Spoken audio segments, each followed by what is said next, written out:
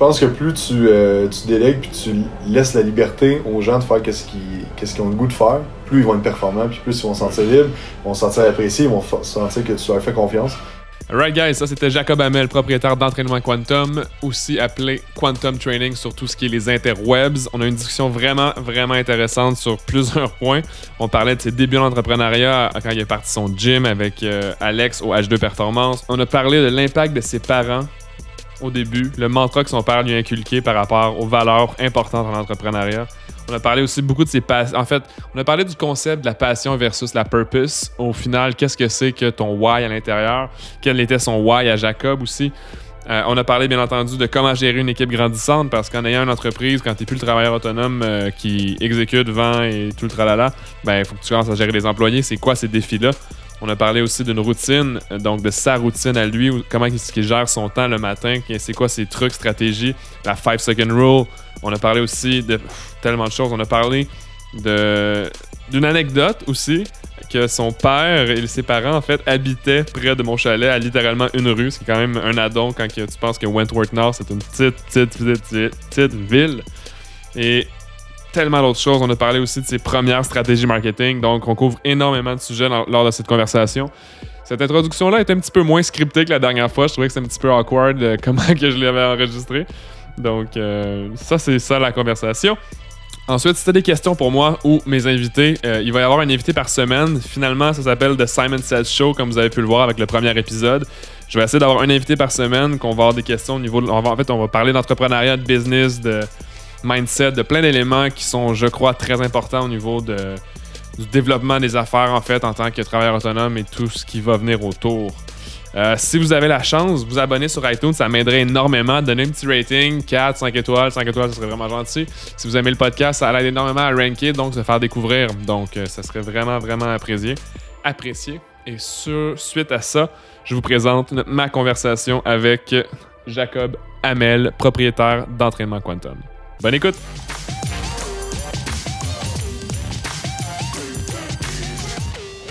Bienvenue Jacob sur ce deuxième épisode du podcast probablement appelé The Simon Says Show. Je sais pas si c'est vraiment égocentrique, mais on va le savoir assez rapidement. J'aime ça, mais merci, je pense que c'est cool. De ton invitation. Cool. Est-ce qu'il y a quelque chose que tu voudrais dire à notre chère audience avant de commencer? Bonjour tout le monde. Je m'appelle Jacob Hamel, propriétaire d'entraînement Quantum. Et je veux vous dire merci d'écouter ce podcast. Cool.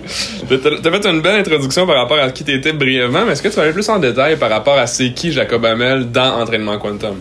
En fait, ça fait drôle à dire, mais je suis fondateur. C'est moi qui est parti. Comment ça fait drôle à dire? Non, mais c'est parce que je trouve que, tu sais, mettons... quand tu dis que t'es fondateur de Nike ou de Adidas, ça fait... Éventuellement. Ouais, exact, c'est juste, ça fait drôle. Mais oui, fondateur, c'est moi qui ai créé ça en 2013. Je pense que toute bonne compagnie commence avec une frustration, puis c'était un peu mon cas. Et c'est ce qui m'a amené à développer Entraînement Quantum, qui partait de ça en 2013. Donc, je suis propriétaire fondateur d'Entraînement Quantum, copropriétaire de Quantum Academy, qui est un site web de coaching en ligne. Et je donne des formations aussi avec Éducation Quantum, qui est en fait ma petite école de formation, si on peut dire, là, où j'ai des formations sur la programmation et la périodisation, cours d'hypertrophie, la biomécanique, l'évaluation de clients et tout ça. Donc, principalement, Entraînement Quantum, c'est ton quotidien? Est-ce que c'est l'activité principale? C'est l'activité principale. Okay. Entraînement Quantum, c'est mon 70 heures par semaine. 90% de ma business, c'est ça. Okay. Je donne des formations les week-ends et là, je suis en train de travailler sur des formations en ligne. Et Quantum Academy, c'est notre type de coaching en ligne. J'ai travaillé beaucoup là-dessus dans les 2 dernières années, puis maintenant, mais ça roule tout seul pas mal, fait que je m'en occupe beaucoup moins. Okay. Un peu de contenu ici et là, mais le gros...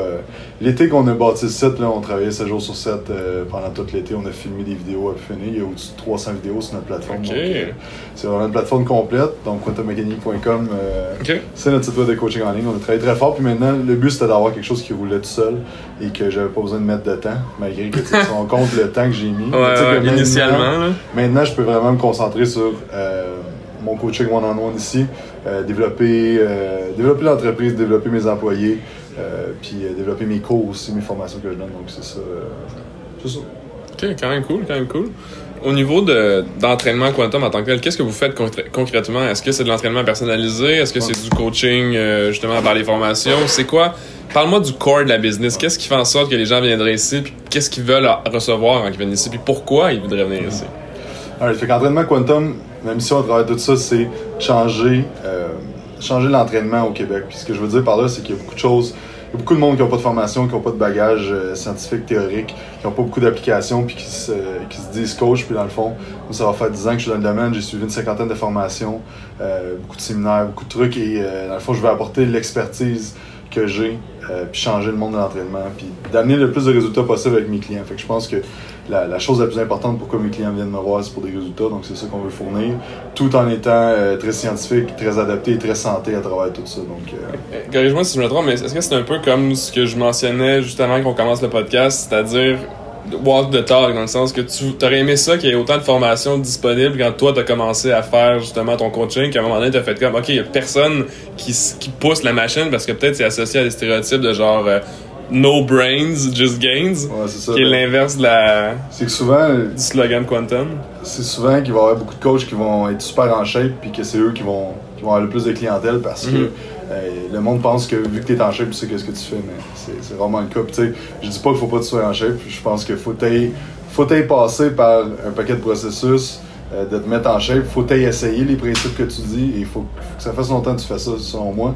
Parce que tu peux pas donner un principe d'entraînement si tu l'as jamais fait, parce que tu sais pas comment ça va filer. J'ai de la misère à comprendre que tu peux préparer des athlètes qui font de la compétition de fitness si t'en as jamais fait, si tu comprends pas le mindset à travers tout ça, qu'est-ce que... Le struggle psychologique, exactement, tu sais, à 2 semaines out, quand tu dis t'as de la misère à mettre tes souliers le matin là, parce que t'es essoufflé, t'as de la misère à monter les marches, mais si tu l'as pas vécu, tu peux pas comprendre quand l'athlète t'a dit ça. Fait que je pense qu'il y a une grosse partie d'application qu'il faut que tu aies faite, mais une grosse partie de théorie qui manque beaucoup. Fait que souvent dans l'entraînement, tu as le monde très théorique, le monde qui font des études à l'université, qui étudient vraiment tout ça, mais qui n'ont aucune pratique, puis tu as les praticiens qui n'ont aucune théorie. Moi, ce que je voulais, c'est merger les deux, parce que ça a commencé avec une passion, puis beaucoup de pratique, puis au fur et à mesure, je voulais juste en savoir plus, puis juste mieux comprendre, parce que je voulais juste optimiser tout ce que je faisais dans le gym, puis là j'ai commencé à apprendre, puis c'est même que ça a bâti. Puis aussi, c'est que j'ai été souvent déçu par les coachs que j'ai eus. Ok. C'est ça que j'allais te demander par rapport au passé. Hein? Ouais, parce que j'ai toujours voulu apprendre avec du monde. Je trouve que d'avoir des mentors puis des coachs, c'est la meilleure chose pour apprendre. Fait que je m'arrangeais tout le temps pour aller voir des coachs différents, tout ça. Puis j'étais tout le temps déçu dans leur approche, dans leur évaluation, dans leur... tu sais, comment ils entouraient le client. La qualité du service ou la qualité, puis aussi la qualité de la formation de la personne, tu sais. Okay, ouais. Fait que, mettons, j'allais voir quelqu'un, puis là, dans le fond, il m'évaluait en 15 minutes sur le bord du bureau, puis on jasait le reste du temps. J'étais comme, ok, mais présentement, je sais plus d'affaires, il y a plus d'affaires que j'ai besoin de savoir avec un client. Fait que j'ai tout le temps été déçu. J'ai tout le temps été voir des coachs de plus haut niveau, et c'est ça, puis j'ai tout le temps appris de ça aussi, d'avoir des coachs que j'étais comme pas satisfait. Fait que là, je m'arrangeais pour pas faire ça avec mes clients, t'sais. Fait que dans le fond, entraînement Quantum, ce que je veux, et ce qui va arriver, c'est que je veux être la référence au Québec. Quantum Training soit la référence au Québec d'entraînement haut de gamme. Et parce que le monde a des résultats qui sont bien encadrés, qu'ils sentent que c'est important pour nous, leurs résultats et leur réussite. Ouais, c'est quand même nice. Dans le fond, c'est que tu veux offrir pas simplement un service différent, mais le meilleur service. Puis ça j'imagine de ton côté, ça doit requérir beaucoup de sacrifices en termes de gestion de temps puis d'investissement de temps aussi de ton côté. Sur quoi tu devrais plus investir? Est-ce que c'est plus ton marketing en ligne? Est-ce que c'est plus d'avoir plus d'employés? On va y revenir. J'ai plusieurs questions par rapport à ça que j'aimerais te poser qui me trottent dans la tête depuis un petit bout de temps. Ouais.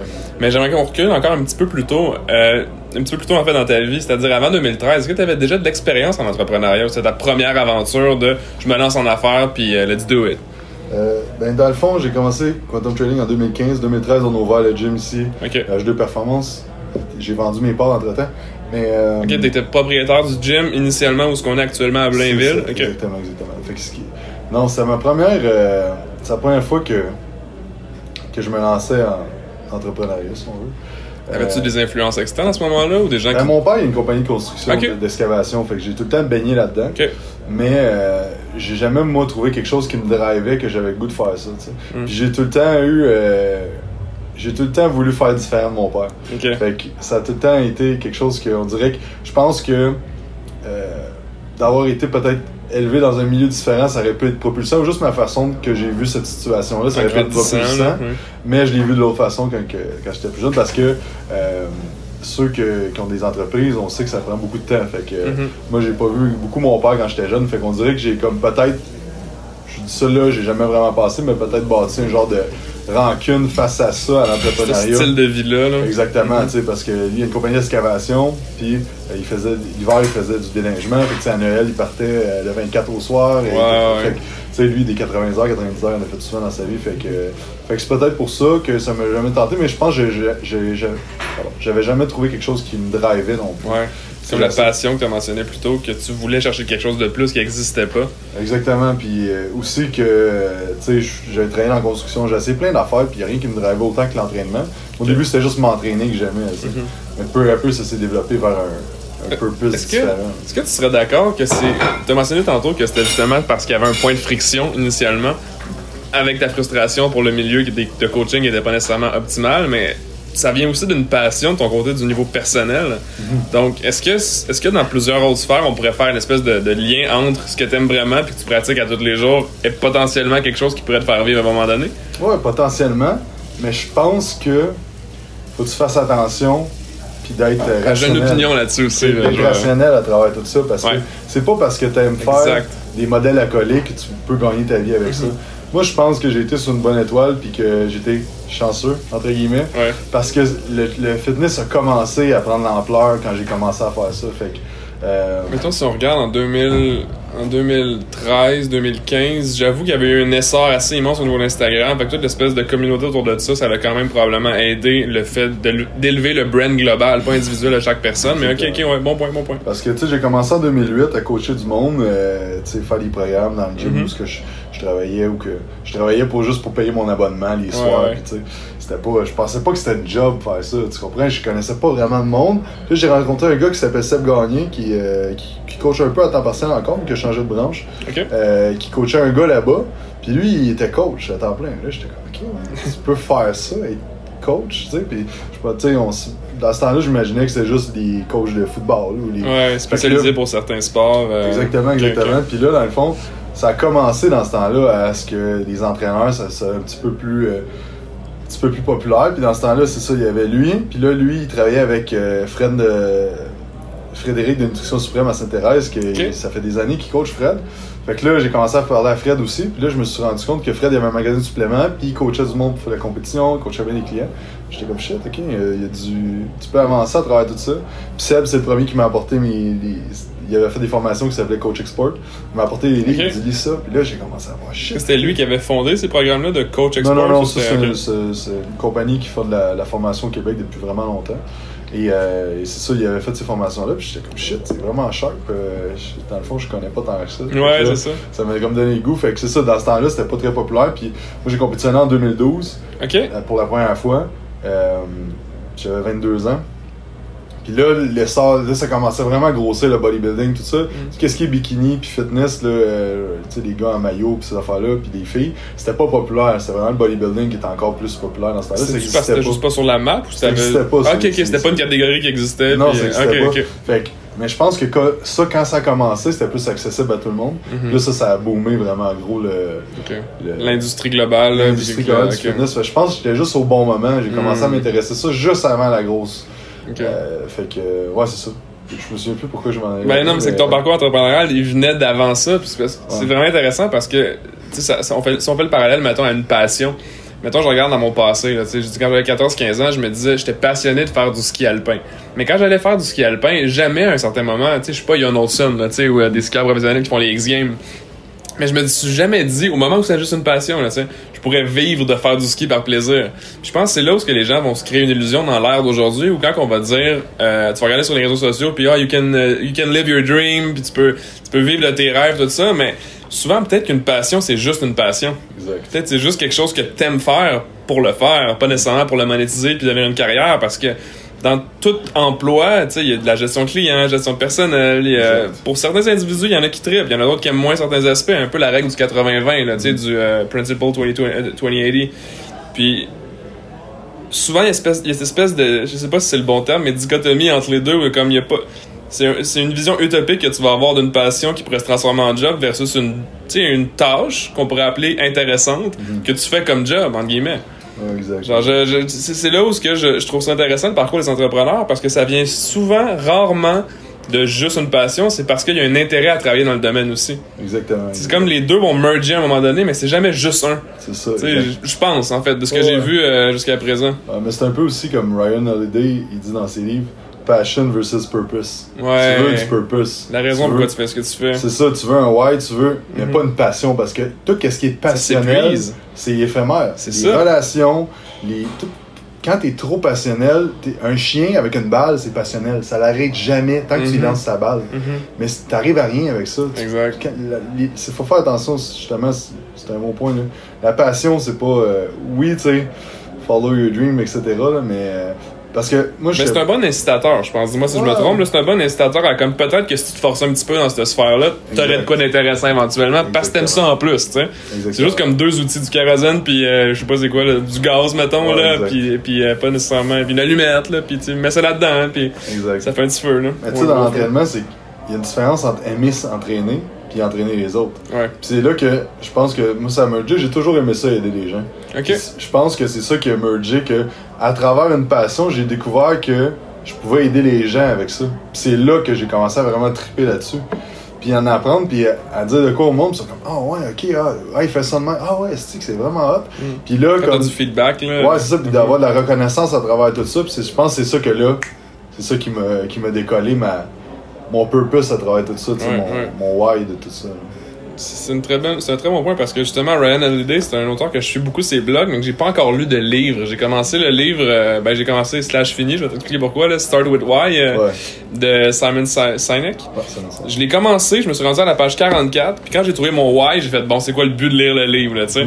Parce que plus je lisais, c'était beaucoup d'exemples au début du livre, beaucoup de mises en situation de comment Apple s'est mis à la table, comment que IBM ont géré leurs choses, vice-versa. Puis, à un moment donné, je me suis rendu compte, mais c'est pas ça que je recherche, moi, personnellement. T'sais. Au travers de mon why, la seule raison que je voulais savoir ce que je faisais, c'était effectivement à la même vague que tu viens de dire, c'était parce que je sentais de la reconnaissance au travers des gens qui vivaient l'expérience que je vendais. Fait que je suis tellement d'accord avec ce que tu viens de dire par rapport à ton why, c'est beaucoup plus important, tu sais, le why étant le pourquoi, là, la purpose, pas nécessairement juste la passion qui va alimenter ton intérêt à court terme, probablement.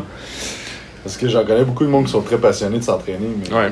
Ils vont jamais le vendre, faire pour d'autres. Aussi, le vendre, ils vont faire ça vraiment... tu sais, j'ai quelqu'un en tête que... Tu sais, il va travailler 20 heures semaine, puis il prend les clients qui arrivent, puis il y a du monde qui veut travailler avec moi, ok, je vais servir le monde qu'ils veulent, mais ils vont pas pousser leur affaire. Puis je pense que ça, c'est un autre drive. Ouais, mais ce feu-là interne d'un individu, est-ce que tu penses que c'est quelque chose d'intrinsèque ou ça se développe avec le temps? Je pense comme que... tu l'as ou tu l'as pas, genre? Ou... Je pense que... je pense que tu l'as. Prends ton temps, tu sais pas. Je pense que tu l'as, puis que tu le développes, puis tu le peaufines, puis là, tu le découvres tranquillement, pas vite. Mais je pense que c'est pas tout le monde que le... La personnalité?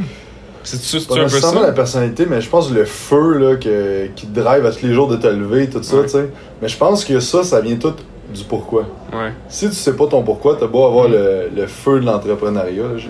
J'aime pas tant ce terme-là, mais Ben, en fait, quand je dis feu ou drive, quelque chose comme ça, c'est pas nécessairement par rapport à l'entrepreneuriat, mais c'est par rapport à un style d'individu. Tu sais, moi, mettons, si je me lève le matin, je suis vraiment sloppy, j'ai pas vraiment de why non plus. Puis, c'est pas ma situation, là, mais je donne un exemple spéculatif où je vais me lever le matin, puis je sais pas trop pourquoi je fais ce que je fais. Je sais qu'il faut que j'aille me rendre à mon travail. Je sais que peut-être des gens vont rentrer par la porte d'entrée pour être mes clients un moment donné. Mais il y a d'autres personnes à l'opposé qui se lèvent le matin à 4h30 puis qui sont craqués d'aller s'entraîner pour craquer d'aller répondre à leur courriel pour être craqués d'aller trouver des nouveaux clients. Tu penses-tu que c'est des traits de personnalité, ça, ou c'est vraiment quelque chose qui se développe? Je pense que c'est des traits de personnalité à la base. Ouais, hein? Avant de devenir quelque chose qui te déboule comme à l'effet boule de neige. Parce que je pense que... Ouais, je pense qu'il faut que tu l'ailles à la base parce qu'il y a du monde que... Ils ont beau essayer. Mm-hmm. Tu sais, j'en connais du monde que j'ai vu dans les dernières années essayer plein d'affaires, puis ils se garochaient dans plein de petits projets, puis il n'y a rien qui avançait, puis c'est du monde qui sont faits pour être encadrés, pour être employés. Une structure différente mentale. Exactement. Ils ont besoin de structure, ils sont pas capables d'être à eux, laissés à eux-mêmes, puis qu'il faut que tu fasses tes propres affaires. Ils sont juste pas capables. Je pense que ça prend... mais par contre, je dis pas que j'étais de même en 2013. Non, mais je suis d'accord avec toi, parce que moi non plus, j'étais pas comme je suis aujourd'hui, il y a 2 semaines encore là. Exact. Fait que Faut que tu l'ailles, puis après ça, tu le développes. Exact. Tu l'améliores, en fait. Exactement. Parce que, tu sais, comme tu as dit, il y a des éléments clés initiaux qu'il faut vraiment qu'ils soient présents. Je pense la curiosité, le vouloir apprendre, de pousser tes limites personnelles à justement, est-ce que ça, c'est possible? Puis ça, je pense que c'est tous des traits qu'on retrouve dans la plupart des grands, entre guillemets, entrepreneurs, justement, éventuellement. Là. De toujours vouloir plus. Hein. Ouais, exact. Une soif insatiable envers l'expérience nouvelle. Puis, exactement. C'est quasiment pervers quand tu y penses. Hein? C'est quasiment obsessif. Ouais, mais tu sais, je me dis, si c'est pas ça, ça va être d'autres choses. Tu sais, comme dans. Ça me fait penser, j'ai souvent des discussions avec mon meilleur chum de ça, puis il fait du bodybuilding depuis 10 ans, puis là, il a lâché le bodybuilding, puis il a une bonne carrière, il a des bonnes affaires, mais il se retrouve qu'il était comme dans le vide un peu parce que il avait plus de purpose. Ouais. Avant, son why, il se développait beaucoup à travers le bodybuilding.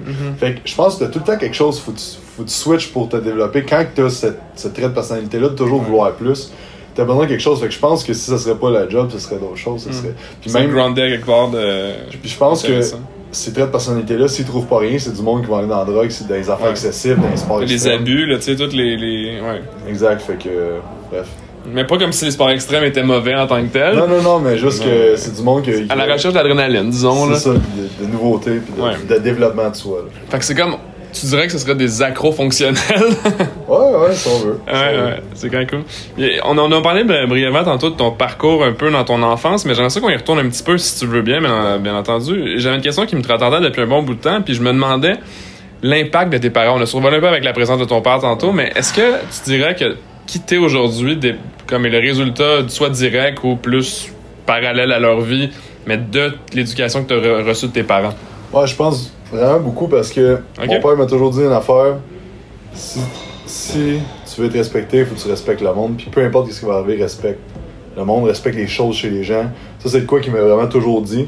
C'est de quoi que c'est un mantra que je vis beaucoup, à respecter le monde, être très respectueux avec le monde. J'essaie le plus possible. Ouais. Puis de travailler fort. Fait que tu sais, comme mon père m'a toujours dit, il y a rien que... T'as rien envie si tu travailles pas fort. Ouais. Puis il a toujours vécu à travers ça, lui aussi, parce qu'il a toujours travaillé très fort. Puis, fait que tu voyais que ça se manifestait dans le monde réel, dans le fond. Ouais, exactement. Mais c'est sûr que ça, c'était... Tu sais, ça me fait rire parce que il y a plein d'affaires qui me disaient quand j'avais comme 12, 13, 14, 15 ans. Puis là, j'étais comme, les gars qui parlent. Ça rentre dans le... Ouais, je sais. Mais c'est ça qui te forme à longue, je pense.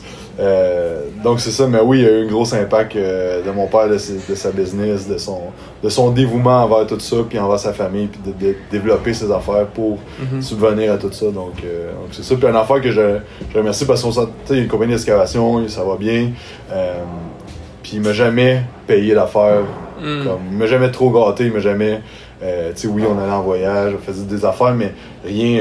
tu t'as montré la valeur de l'argent, genre. Exactement. Pas genre, je veux ça, tu l'as. Là. C'était genre, tu veux ça, mais ok, mais tu vas faire 10 heures, viens laver le garage avec moi, passe le balai, tu vas faire les affaires. Fait que, la valeur de l'argent, puis qu'une pièce, ça vaut une pièce, puis il faut que tu travailles pour. Parallèlement à ça, c'est plus que juste la valeur de l'argent, mais la valeur de tes actions. Tu sais, tu travailles pour ce que tu as ou ce que tu veux, mais c'est ce principe-là que je trouve qui est pas nécessairement tout le temps inculqué. Déjà, moi, je pense que notre famille, on a été quand même chanceux. La plupart des activités qu'on faisait, c'était parce qu'on le méritait, entre guillemets, que ce soit par des bonnes notes à l'école ou que des bonnes actions. Ben, je me rappelle quand t'es jeune, t'as souvent des bulletins de comportement, là, au primaire, là, je parle de ça. Puis... Effectivement, je pense que d'avoir des bonnes fondations avec des bonnes valeurs, ça t'amène à une place dans ta vie parce que t'es capable d'être reconnaissant de ça. De ce que tu le vois aussi dans le monde réel, puis ça se manifeste aujourd'hui. Je veux dire, comment tu traites tes employés, comment tu vas traiter ta blonde, tes enfants si t'en as éventuellement. Ouais. Exact. Je pense aussi que,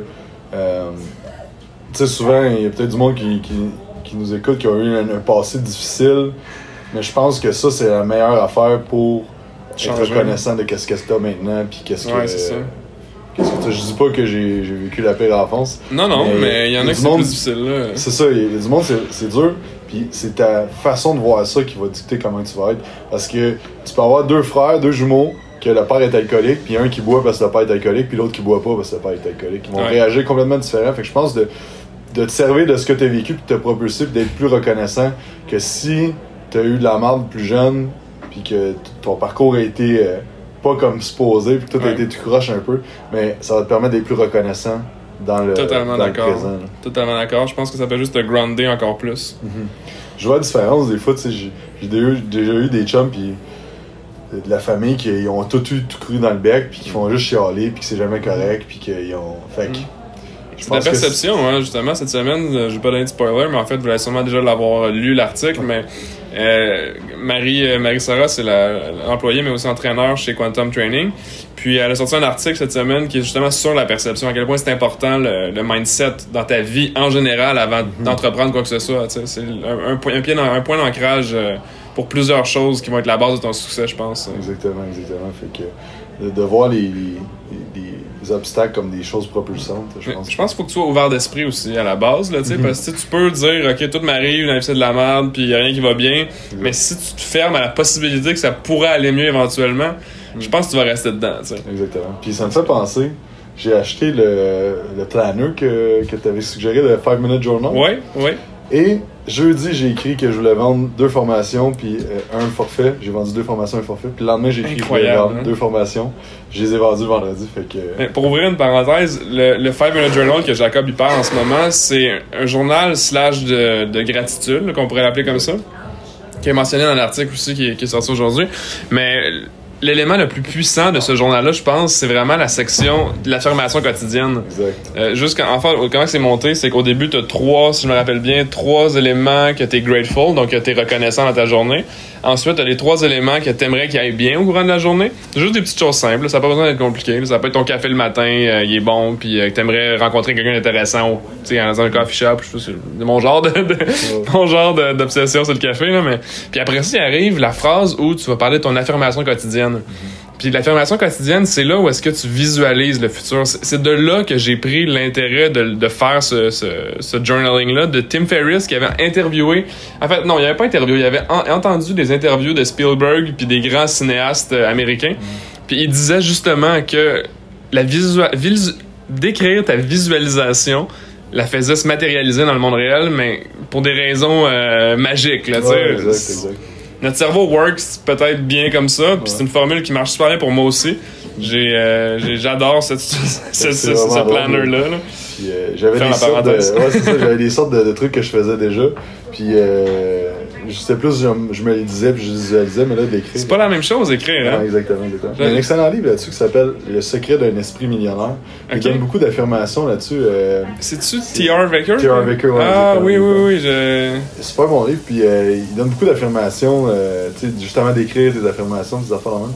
Okay. Puis je l'avais fait à un moment donné, je l'ai délaissé, puis mais là, avec le journal qui est à côté de ce que je déjeune, là, c'est plus... je sais, je fais la même chose. Je déjeune, j'écris mon journal, mon productivity planner, les meals que je mange, puis c'est fait. Après ça, tu sais, the day goes on.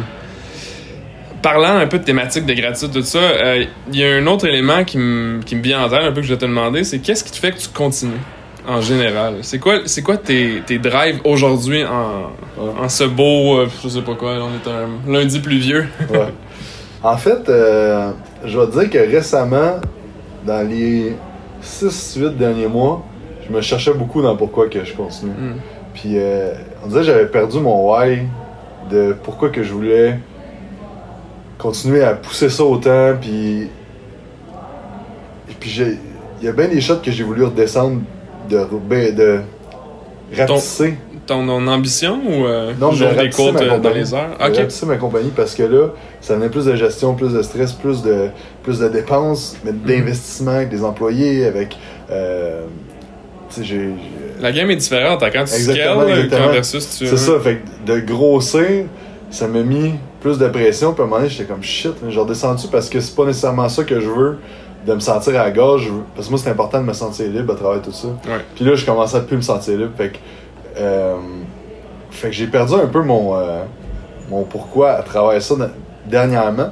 Puis là, je pense que depuis peut-être un mois ou deux, j'ai fait bien d'introspection, puis je pense que ce qui me drive à continuer, ça revient encore à juste améliorer la vie des gens, puis juste aider le plus de gens. Venir à ta base. Ouais, d'aider plus les gens, puis c'est ça, juste d'aider le plus de gens possible.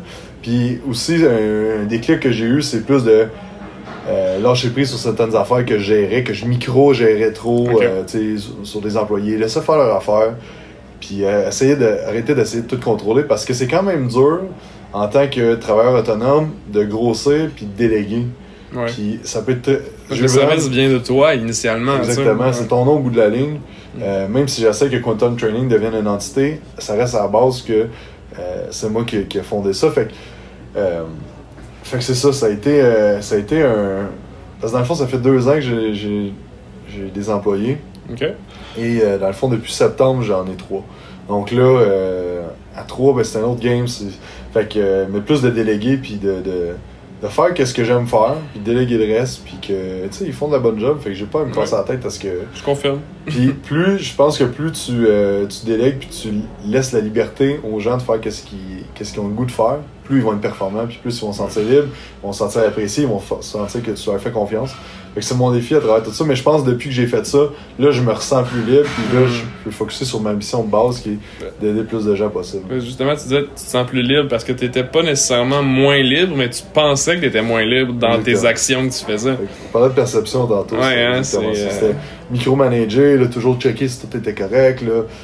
Tu sais, le matin, c'est une habitude que j'avais prise, c'était de pas regarder mon cellulaire avant de partir de la maison. Okay. Puis là, je regardais, puis j'étais comme shit, s'il arrive de quoi, mais tu sais, dans le fond, il arrive jamais rien. Tout va bien, là, fait que c'est ça. C'est comme Gary Vee dit, c'est juste des feux à éteindre quand t'es conscient de, tu sais. C'est ça, exact. Fait que ce soit 3 ou 800 employés. Fait que c'est ça. Fait que qu'est-ce qui me drive à continuer, c'est d'aider le plus de gens possible. Puis aussi, c'est que là, il n'y a plus juste moi à faire vivre. Il y a mes employés, puis il y a... tu sais, j'ai plus de clients, fait que je veux aider plus de monde, puis je veux aussi aider beaucoup les entraîneurs au Québec parce que je trouve que c'est un manque au niveau de la formation puis de l'éducation des entraîneurs. Fait que de là, pourquoi que je veux donner beaucoup de formation aussi, parce que j'ai suivi plus de 50 formations. J'ai été à Chicago, à Tampa Bay, en Californie, à Toronto à plusieurs reprises. Puis j'ai étudié avec les meilleurs, selon moi, les meilleurs coachs au monde. Puis ça m'a coûté beaucoup d'argent, puis beaucoup de déplacements, puis beaucoup d'affaires. Tu sais, tout au-dessus de 100 000 d'avoir dépensé en formation dans les 7 dernières années. Et je veux juste apporter mon expertise, que le monde n'ait pas besoin de se promener autant que moi, puis il n'y a pas besoin de se casser la tête autant que je me l'ai cassé. Donc c'est ça. Est-ce que si tu avais à leur faire, tu leur ferais, par exemple? 100%. 100% parce que c'est ça qui m'apporte le edge sur beaucoup de monde. Fait que... C'est quand même... C'est quand même un bon point. Puis justement, pour faire la transition vers une autre question que j'avais qui me pop dans la tête, justement, c'est comment est-ce que tu t'assures que tu gères bien ton équipe grandissante? Parce que c'est une question qu'on m'a demandé, en fait, puis de te demander. Donc, comment je m'assure que je gère bien? Écoute... On est dans le même sujet, là, fait que c'est quand même cool. Là. Est-ce que je sais que je gère bien? Je sais pas. J'aime penser que oui, je pense que ça va bien. On a eu une couple de trucs qui ont moins bien été dans la dernière année. On a réglé ça. J'ai fait des modifications, j'ai essayé des affaires. Mais je pense à la base, ça a été d'évaluer le type de personne que chacun était, qu'est-ce qui était important pour eux autres. T'sais. Je me suis rendu compte que j'ai un employé que c'est pas de faire plus d'heures monétairement, c'est pas important. Puis moi, j'essayais de le feeder en malade pour qu'il fasse une plus grosse paye, qu'il veuille avancer, qu'il bâtisse. Puis dans le fond... Selon tu pensais ce qui allait le motiver. Exactement, mais c'est pas ça du tout qui allait le motiver. Puis lui, il a besoin de ses heures. Fait que là, à un moment donné, on s'est assis parce que ça allait pas bien. Puis là, j'ai dit, OK, mais là, tu vas me dire, ton horaire idéal, ça ressemble à quoi? Tu vas rentrer dans l'horaire, puis on va essayer de la suivre le plus possible. Ouais. Puis il a fait ça. Au début, c'était plus tough parce que là, tu sais, c'est quand même une job que on s'entend, les clients viennent le matin, un petit peu dans l'après-midi, puis surtout le soir. Fait que les horaires, c'est un peu bizarre. Fait que, tu sais, on a réussi à faire un horaire que là, de ce que je pense, il est heureux avec ça, ça va bien. Fait que, tu sais, ça, c'est un exemple de la chose que je pensais bien faire, je pensais bien gérer ça, mais finalement, on a changé à force de jaser. En étant à l'écoute, c'est ça, exactement. C'est comme tu disais tantôt, c'est étant à l'écoute, être un bon point de départ, si on veut, pour s'assurer que ce que tu fais est la bonne solution. Exactement. T'auras jamais la réponse absolue, je pense. Exact. Je pense que c'est la communication qui fait en sorte que j'aime bien savoir qu'est-ce qui est important pour chaque personne. Puis, tu sais, je suis pas un expert là-dedans, ça fait pas des années que j'ai des employés, mais je pense leur laisser une certaine liberté, puis je pense que ça va être de plus en plus ça, la génération, c'est comme laisser aller le monde, puis leur faire confiance, puis ils sont bons dans ce qu'ils font, puis laisser aller, fait que... Mais c'est ça, ça n'a pas toujours été facile, on a eu on faisait beaucoup de meetings au début, là, j'avais l'impression que j'essayais de les pousser beaucoup au niveau de la vente, puis là, ça marchait plus ou moins, puis là, ça me frustrait parce que ça marchait pas, puis on n'atteignait pas nos objectifs, puis je trouvais que ça me mettait de la pression des fois, fait qu'en tout cas, j'ai comme juste établi leur rôle vraiment défini, qu'est-ce qu'ils ont à faire, puis communiquer bien qu'eux autres, qu'est-ce qu'ils voulaient faire, qu'est-ce qu'ils voulaient pas faire, puis moi m'assurer que je suis juste ce monde-là, puis que tout roule sur des rouleaux. On en parlait justement cette semaine, parce que par le fait qu'on travaille ensemble aussi, de qu'est-ce qu'ils voulaient réellement faire, puis qu'est-ce que les prochaines étapes du branding de la business allaient devenir, puis comment elle allait se manifester, puis c'est important que chaque individu veulent avancer dans la même direction. Exactement. Que l'idée qu'on va nous-mêmes on peut se parler. T'sais, nous on se parle les portes fermées, mais après ça il faut que les gens veulent embarquer, il faut que c'est pour marcher. T'sais. Exactement. Ok, c'est quand même cool. On en a parlé un petit peu tantôt au niveau de la gestion du temps, mais on n'est pas vraiment allé dans le détail là-dedans. Je serais curieux de savoir c'est quoi tes habitudes, justement, tes routines, tes stratégies de gestion de temps, parce que je m'en rends compte de mon côté aussi, mais quand tu es travailleur autonome, faut que tu dises non à freaking 150 affaires de plus que quand tu étais juste, entre guillemets, employé. Ouais. Parce que ton horaire peut être soit très variable ou très limité et très structuré. Comment tu deals avec ça? Puis c'est quoi tes habitudes? En fait, Google Agenda, c'est ma base, ok? Fait que moi, je me suis dit que le vendredi, je prends jamais de clients. Okay. Donc, le vendredi, samedi, dimanche, c'est mes journées pas de clients. Fait que déjà là, en 4 jours, je dois accomplir tout ce qui est Quantum Training client. Okay. Donc là, je mets mon horaire que je commence mes clients à 10 ou à 11. Normalement à 11, mais des fois, pour accommoder le monde, je vais prendre à 10. Fait que tout mon horaire client est bâti. Après ça, le mardi, c'est là que je fais ma programmation. Fait que dans le fond, monter les programmes d'entraînement. C'est ça, préparer les programmes pour mes clients.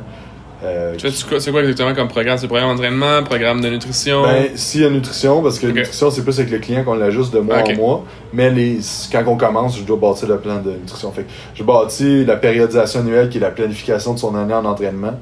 Je bâtis tout dans le fond. J'ai un paquet de fichiers que je remplis avec les stats de mon client. Après ça, je bâtis leur plan d'entraînement. Mais tu sais, j'ai entre 20 et 40 programmes à faire par semaine. Fait que ça me demande. Le mardi, c'est mon one thing, c'est de finir mes programmes d'entraînement. Fait que j'essaie de prendre le moins de clients possible. Puis vraiment, ma journée est consacrée à faire des programmes d'entraînement. Depuis j'ai fait ça, j'ai gagné du temps parce que avant je faisais juste quand j'avais des trous. Fait que là, de mettre une plage horaire, de faire de quoi qui est super important, que je dois faire, qui me demande beaucoup de concentration, puis d'être vraiment. Tu sais, juste travailler sur une chose, ben ça m'aide beaucoup. Est-ce que c'est de travailler sur un élément ou c'est d'avoir choisi de mettre moins de temps disponible à ton agenda? Parce qu'en ayant 4 jours ouvrables, te force entre guillemets de faire ce que tu dois faire. Ouais, exactement. Puis là, dans le fond, j'ai 3 jours en fait pour recevoir des clients. Parce que là, j'ai une journée que je fais juste du bureau. J'ai peut-être 2 clients d'une demi-heure là-dedans. T'sais. Fait que je focus vraiment gros sur une chose à la fois. Puis en plus de ça, ben, ça me met que mes 3 autres journées, ben là, c'est client, back-à-back. Puis à travers tout ça, ben j'ai le mercredi, j'essaie de faire l'écriture, soit pour j'ai une plage de 2 heures où je fais l'écriture pour mes cours, pour mon livre, pour un paquet d'affaires que je travaille dessus. Et c'est ça. Fait que, puis dans le fond, j'ai un planner que j'utilise comme tout le productivity planner. J'ai juste un planner au début de la semaine, me dire qu'est-ce qui est important que je fasse, qui est hors de mon day-to-day. Et là, dans le fond, ben je m'assure juste que ça soit fini au bout de la semaine. Okay. You make it work. Ouais, c'est ça, là. Fait que, mais tu sais, j'ai pas vraiment d'autres trucs que ça que j'utilise. Oui, tu sais, le matin, la routine. Mais une affaire qui m'a aidé, c'est le 5 Second Rule de Mel Robbins. Je sais pas si tu oui, tu me l'avais montré, je pense. C'était une vidéo qui était assez avec quelqu'un, si je me rappelle bien, puis elle l'explique vraiment. Là, ouais, exactement. Ben, j'ai écouté l'audiobook. En le fait, c'est de dire quand t'es stocké à faire quelque chose, exemple le feed Facebook, où tu gosses, ou tu sais, tu procrastines, tu te dis 5, 4, 3, 2, 1, puis tu bouges. Tu fais un mouvement, puis là, là, t'es concentré à 100% sur une tâche. Fait que tu te dis, là, je fais ça. Fait que moi, le matin, je fais ça quand je me réveille. Mon cadran sonne, je reste 2-3 minutes, puis là, je me dis 5, 4, 3, 2, 1, là, je me lève, je fais mon bord de lit, ou je fais mon lit complet quand ma blonde n'est pas là. Puis là, je sors de la chambre, là. Fait que là, déjà là, je start ma journée de même, puis j'essaie de me faire ça. Là, j'ai mis le blocker de newsfeed sur mon Facebook. C'est ce que je recommande à des... Mais avant, aussitôt que je me mettais à swiper, là, je me disais, OK, j'ai 5 swipes. 5, 4, 3, 2, 1, puis là, je change de quoi. Fait que ça, c'est le quoi qui m'a vraiment aidé.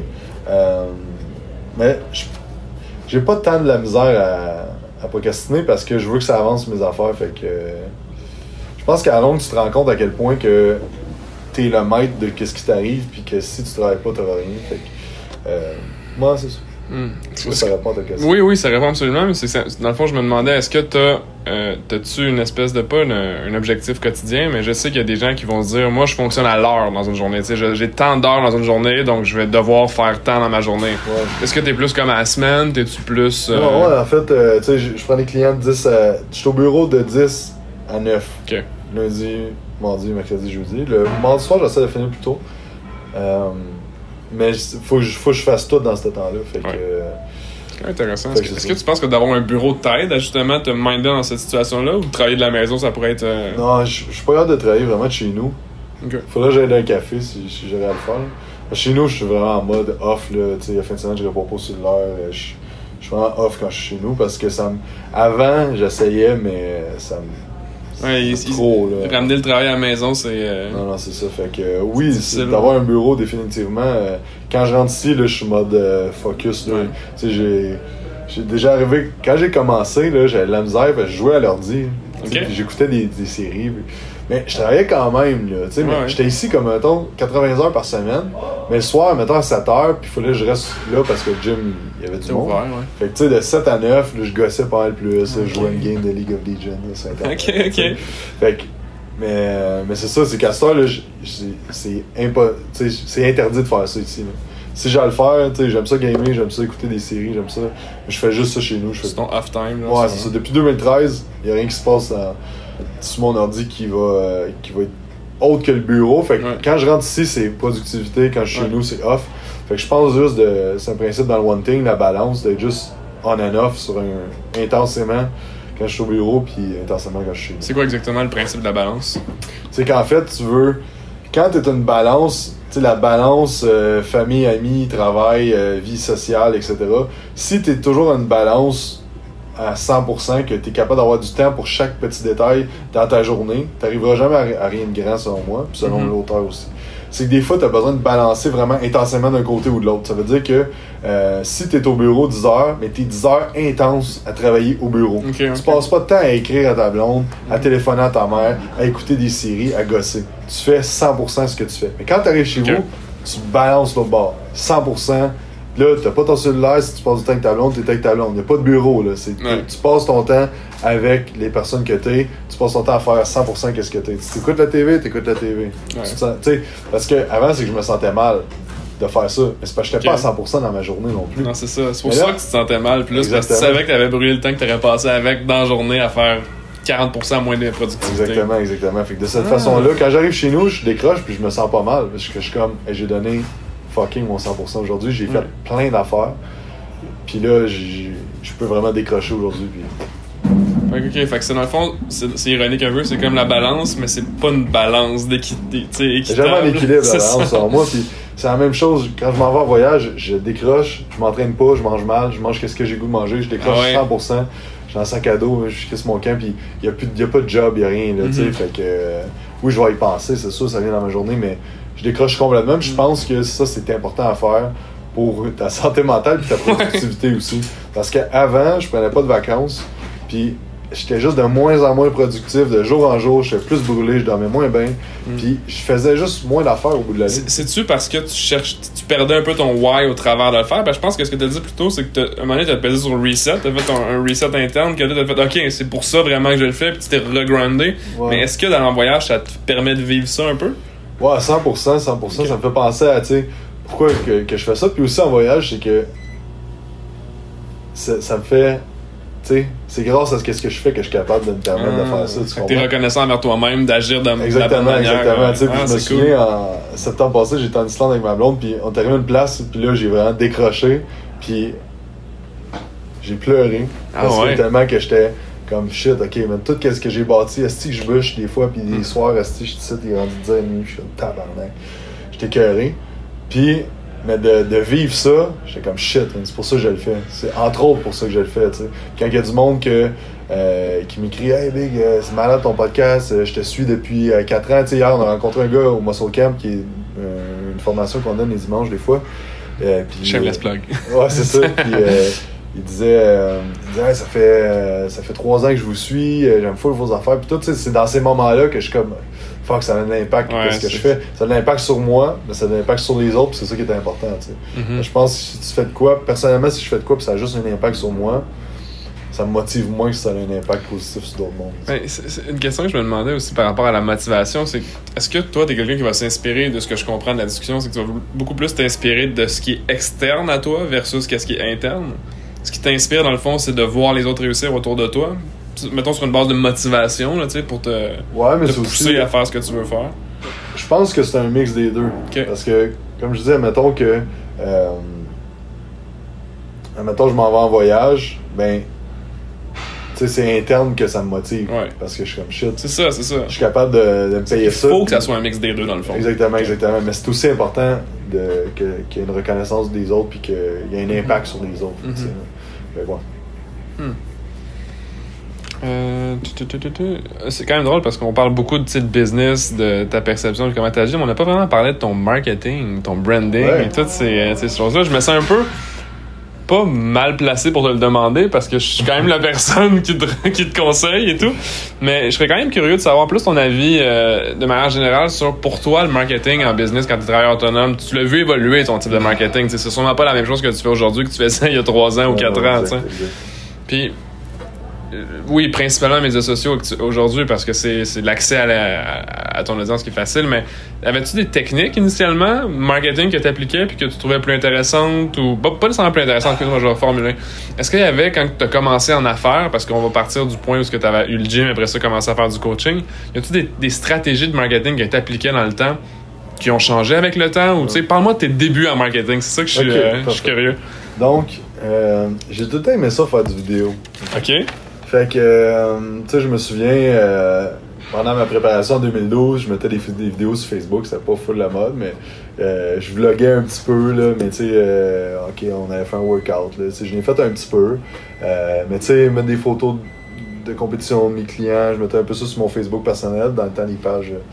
avant qu'ils obligent les gens à transférer une page professionnelle. Ouais, c'est ça, là, j'avais eu une page à un moment donné, Jacob Hamel entraîneur. Puis là, je travaillais au Body Shop sans le nommer. Ça n'existe plus vraiment, Body Shop, je pense. Non, il n'y en a plus. C'est devenu un Econo Fitness à Sainte-Thérèse. Il y en avait un à Blainville. Je pense que c'est aussi devenu un Econo Fitness. Ouais, c'est ça. Fait que, je pense qu'il n'y en a plus. Mais bref. Fait que Body Shop, ils m'ont coupé. Comme tu peux pas faire des clients à l'extérieur. Mais moi, je viens de La Chute, qui est... super beau spot, La Chute. Mon chalet est là-bas. Puis, ouais, à quelle place? À Wentworth Nord. Tu me niaises? Je reste à Wentworth Nord. Arrête! Ah oui, ben, sérieux? Pareil, je reste proche du Lac Farmer, puis... c'est sur le chemin du Lac Farmer. Arrête donc! C'est la deuxième maison à droite. No way! C'est le garage, ben ouais, c'est chez mes parents. Tabarnak! 1960. J'ai dit l'adresse de chez mes parents. On va biper l'adresse, fait que Simon dans le podcast, tu pourras biper l'adresse. Simon, c'est pas moi, c'est le gars qui l'a dit. Ouais, c'est vraiment drôle ça. T'es au Lac Farmer. Ouais. Non, mais en fait, juste en haut, quand tu tournes sur le chemin du petit lac noir, il y a comme quelques petites maisons, puis t'arrives à un lac au bout privé. Là. Ok. C'est pas rendu au lac Groté. Je pense pas, non. Parce que tu pourrais continuer vers Tremblant, mais c'est vraiment... Tu vois la pancarte Lac Farmer, puis c'est à gauche, la première rue à gauche. Il y a maison, il y a des Ontariens sur le coin, là, puis...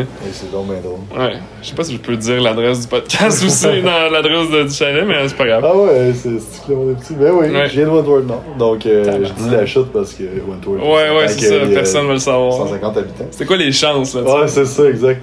Mais super beau coin. Bref, je viens de là, fait que La Chute, j'étais quand même connu parce que je m'entraînais, puis j'entraînais du monde là-bas. Fait que là, rendu, quand j'étais à Laval, j'avais encore beaucoup de clients de La Chute. Fait que là, j'avais une page, puis là, je faisais un peu de promotion, tout ça. Okay. Tel gars, il fait tel exercice, l'évolution de mes clients, tout ça. Finalement, ils m'ont coupé ma page, parce que j'avais pas le droit. Puis c'est comprenable, tu sais, je peux pas travailler à mon compte, travailler pour quelqu'un, je comprenais ça. Dans le même service, tu sais. Ça, je comprendrais si tu faisais des, je sais pas, moi, des trépieds de caméra puis t'entraîneur le jour, là. Non, c'est ça. Sauf que, tu sais, mais le fait, c'est que le monde venait pas me voir à Laval. Fait que... Bref. Fait que j'ai commencé un petit peu là. C'était Facebook. C'était exclusivement Facebook depuis le début? En 2012, j'étais parti sur Instagram, puis je mettais un peu de photos pour m'accompagner. Je savais pas trop comment ça marchait. Là, ouais. Même aujourd'hui, ça change tellement qu'à la plupart du temps, on n'est pas trop sûr de qu'est-ce qu'il faut faire. C'était drôle parce qu'en 2012, c'était pas la mode de mettre des selfies, des affaires-là. Fait que, moi, j'ai jamais vraiment aimé ça me montrer, fait que c'était plus des comme que je mangeais un petit peu, tu sais. Fait que c'est ça. Bref. Après ça, en 2013, quand on a ouvert, ben, je pense que juste d'avoir un gym, ça a comme bâti une certaine notoriété sur les réseaux sociaux. On s'est parti d'une page Facebook, mais je postais on and off. C'était pas de quoi qui était très... c'était plus du bouche-à-oreille au début. Pour vrai, on a fait des flyers, ça n'a pas marché. On a fait une couple d'affaires. Il n'y a pas grand-chose qui a marché. Fait que je dirais que la base, mon marketing était... T'as commencé straight up dans les médias sociaux, puis... Ouais, exact. Fait qu'il n'y avait pas grand-chose. Là. Je postais un peu sur ma page personnelle Facebook. Le monde savait que j'étais entraîneur. Le monde du bouche-à-oreille se parlait. Je mettais des transformations clients quand j'entraînais du monde. Je pense que l'important, c'est de commencer surtout, là, tu sais. Puis je pense que tu as eu le bon réflexe parce qu'effectivement, c'est gratuit quand tu commences sur les médias sociaux. C'est ce que je dis toujours aux clients, tu sais. La meilleure chose à faire, c'est de commencer. Oui, ça sert à quelque chose d'avoir une stratégie derrière la raison de faire ce qu'on fait, exact. Mais avant d'arriver là, tu as dû passer par d'autres chemins. Exact. Tu sais, j'aurais pas été pertinent pour toi avec ce que je fais aujourd'hui de jour 1. Non, c'est ça. Parce que tu comprenais pas, t'étais pas là, t'avais pas le besoin qui évoluait, puis... Exact. Part 2, on revient du break. On parlait justement de tes débuts en marketing sur les médias sociaux. Y a-t-il quelque chose que t'aurais fait autrement, que tu fais d'une manière précise aujourd'hui ou que... En fait, c'est ça. C'est que là, quand j'ai tombé 100% tout seul dans ma compagnie, parce qu'avant, j'avais un partner. Fait que quand je suis tombé tout seul, là, je me suis mis à vraiment utiliser plus Facebook. J'ai monté, je pense la première année, j'ai pas eu 8000 likes sur ma page. Quelque chose en même, ou 6000 peut-être. Mais je postais à tous les jours. Tous les jours, quelque chose. Puis à un moment donné, là, j'ai commencé à écouter Grant Cardone. J'ai écouté 10X Rule à peu près 30 fois. J'ai lu ses livres puis tout. Puis là, j'étais vraiment primé. Puis là, j'étais comme, OK. Parce que lui, il était comme, faut que tu postes, faut que tu sois omniprésent partout. Fait que là, je me suis mis à poster 3-4 fois par jour. Mais tu sais, je postais des quotes motivation. Tu sais, le midi, c'était genre une photo motivation. Le matin, c'était une quote. Le soir, je faisais des articles. Là, j'avais beaucoup de stock vidéo puis visuel sur Facebook. J'écrivais beaucoup de trucs. C'est ça, fait que là, me suis juste mis à partir de 2013 poster une fois par jour, minimum. À un moment donné, j'ai monté à 4 fois, mais là, à un moment donné, je me suis rendu compte que je postais pour rien, dans le fond. Ouais. Là, j'ai redroppé, j'ai essayé de mettre du contenu plus de qualité. Bref, c'est ça, j'ai commencé à faire des vidéos avec Julien Haroun, c'est avec lui que j'ai mon site de coaching en ligne, quantumacademy.com. Chez MS Blog encore. Ouais, chez MS Blog. Julien, c'est le propriétaire de Believe Supplement. Believe Supplement, exactement. Fait qu'on a commencé ça en 2015. Puis là, Julien, lui, s'était déjà bâti un énorme follow Facebook avec son autre compagnie qui s'appelait Fit Addict avant. Okay. Donc, il y avait 12 000 personnes sur sa page Facebook. On a commencé à faire des vidéos ensemble, puis on les postait sur sa page à lui, qui avait appelé Julien Haroun. Et là, dans le fond, ça a vraiment pris l'ampleur au niveau des réseaux sociaux parce que moi, je partageais sur ma page. Et là, on a commencé à se faire connaître de cette façon-là un peu plus parce que Julien avait un bon reach. Sur Instagram, il y avait, mon Dieu, je sais pas combien de personnes qui le follow aussi. Je sais pas, il est rendu à combien. Mais regarder, il y a vraiment beaucoup, il y avait beaucoup de monde dans ce temps-là là, parce que lui, il était ami avec Marc Fit, qui a 5,4 millions d'abonnés sur Facebook. Donc c'est ça. Ouais, Julien, il est rendu à combien? Mais, tu sais, il est à 33 800, là, présentement. Sur Instagram? Ouais, fait qu'il était peut-être à 25 000 dans ce temps-là. Ouais. Fait qu'on avait déjà une bonne base. Fait que là, dans le fond, ça a vraiment propulsé mes affaires aussi. Et là, ben, dans le fond, c'est ça. Fait que là, j'ai commencé à faire beaucoup plus de contenu vidéo parce qu'avant, j'en faisais pas. Okay. C'est drôle pareil, hein, parce que tout à l'heure, on pensait, tu sais, qu'est-ce que tu penses secret. Puis, à un moment donné, je m'étais dit, je vais commencer à faire du contenu vidéo. Puis là, dans le fond, l'ancien employé que j'avais, son chum, il faisait de la vidéo. Fait que là, à un moment donné, une journée, j'avais demandé à un paquet de mes clients, j'étais comme, hey, voulez-vous venir, on va filmer un paquet de vidéos. Puis là, lui, il était là, il y avait genre des spots puis tout ça. Là, fait qu'on on avait filmé plein de vidéos. Puis 3-4 semaines après, j'ai rencontré Julien. Okay. Puis le gars, c'était long, il me faisait pas mon montage vidéo, c'était super long mes capsules. Puis j'ai rencontré Julien. Puis Julien qui était super bon avec photos, vidéos, montage de site web, marketing, tout. Il était super bon. Fait que là, j'ai fuck off, j'ai délaissé ce que j'avais filmé. Mais tu sais, c'est drôle parce que c'était ça mon but de promouvoir mes affaires plus online. Puis là, finalement, je rencontre un gars il a tous les atouts que j'ai pas. Moi, j'ai le knowledge en training. On merge ça ensemble pour créer un produit. Et en fait, c'est ça. La complémentarité, c'est vraiment le fait que ça a exactement. Fait que c'était ça. Puis là, peu à peu, l'année passée, j'ai compétitionné en 2016. On est quelle date? On a 2017. On est en 2018. De 2018, pardon, je suis temps pour plus sûr. Mais c'est ça, j'ai compétitionné, puis je me suis dit, pendant ma préparation, j'allais commencer à vlogger. Fait que là, j'ai commencé à vlogger, fait que je m'étais mis une stratégie très standard. Ouais. Je faisais un intro, je parlais de un livre que j'ai lu.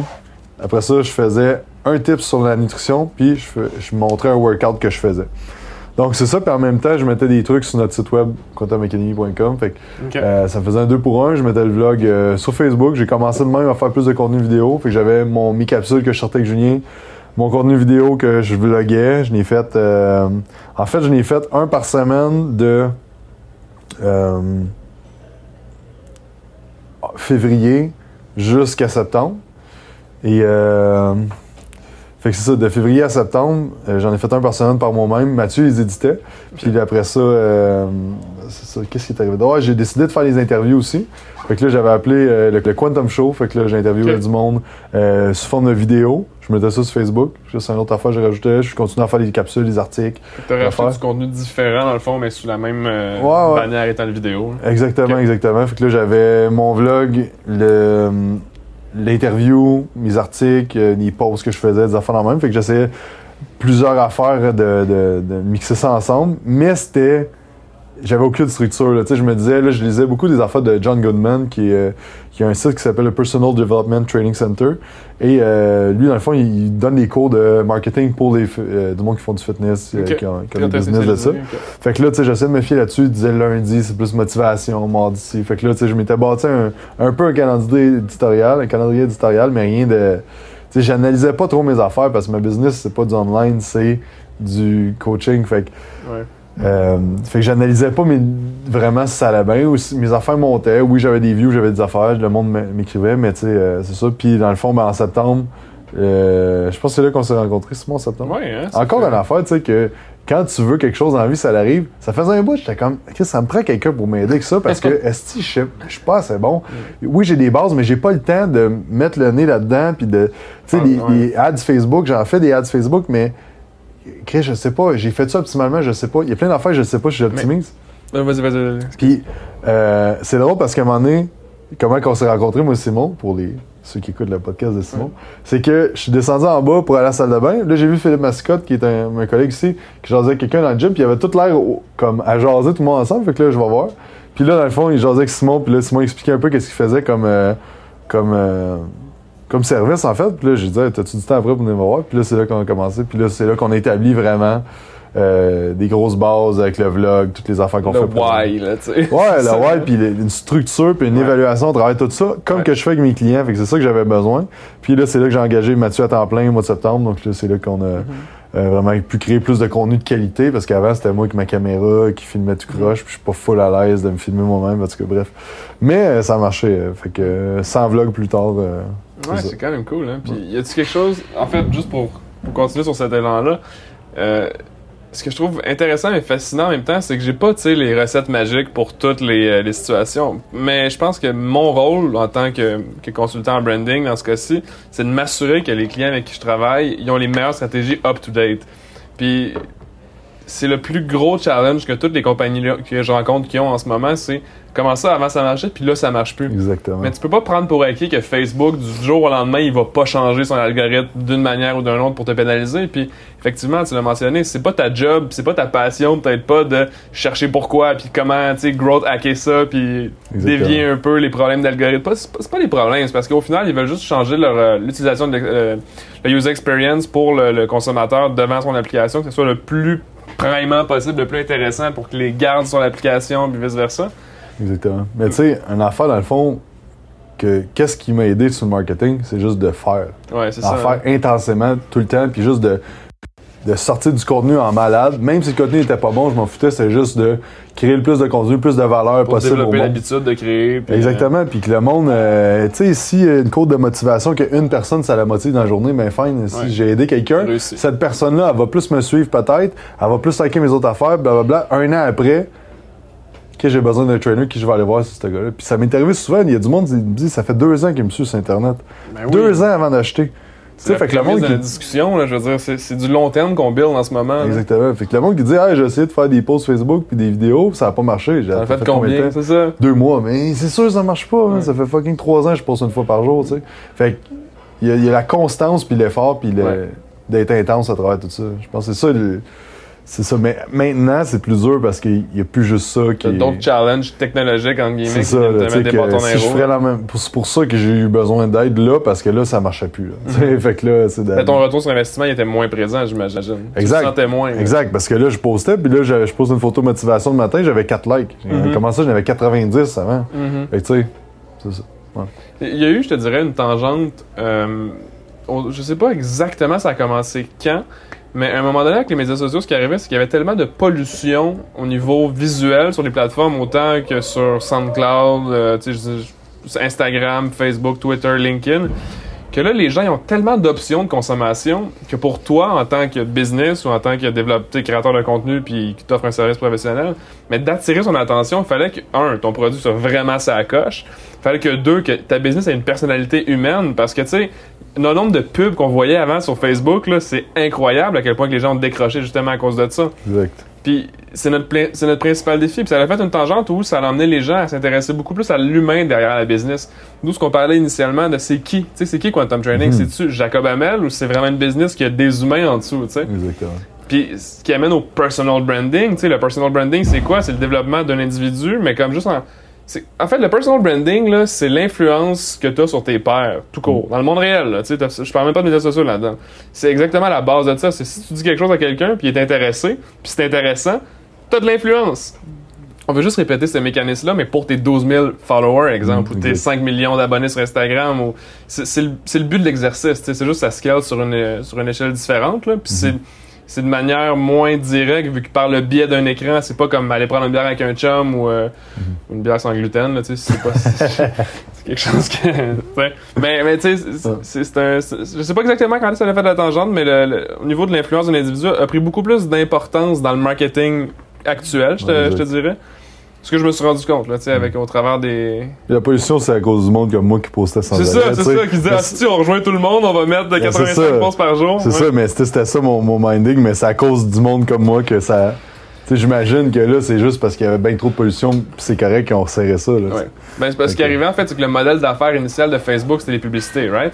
Exact. Puis plus tu montrais de contenu organique, puis les gens, ils passaient, je sais pas, 2 minutes par séance là, sur leur application, ben ils voyaient peut-être 80% de contenu organique, 20% de publicité.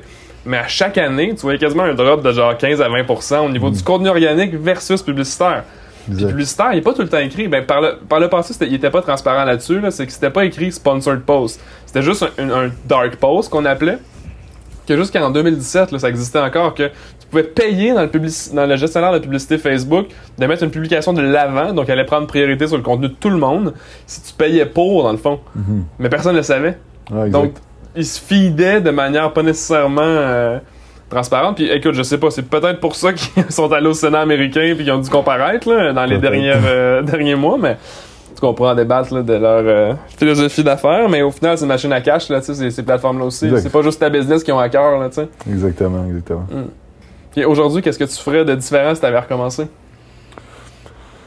Moi, je pense, gros, que tout ce qui t'arrive dans la vie, t'as quelque chose à apprendre de ça, puis que c'est grâce à ça que j'ai voulu que ça m'a mené à où ce que je suis présentement. Fait que je changerais rien, tu sais.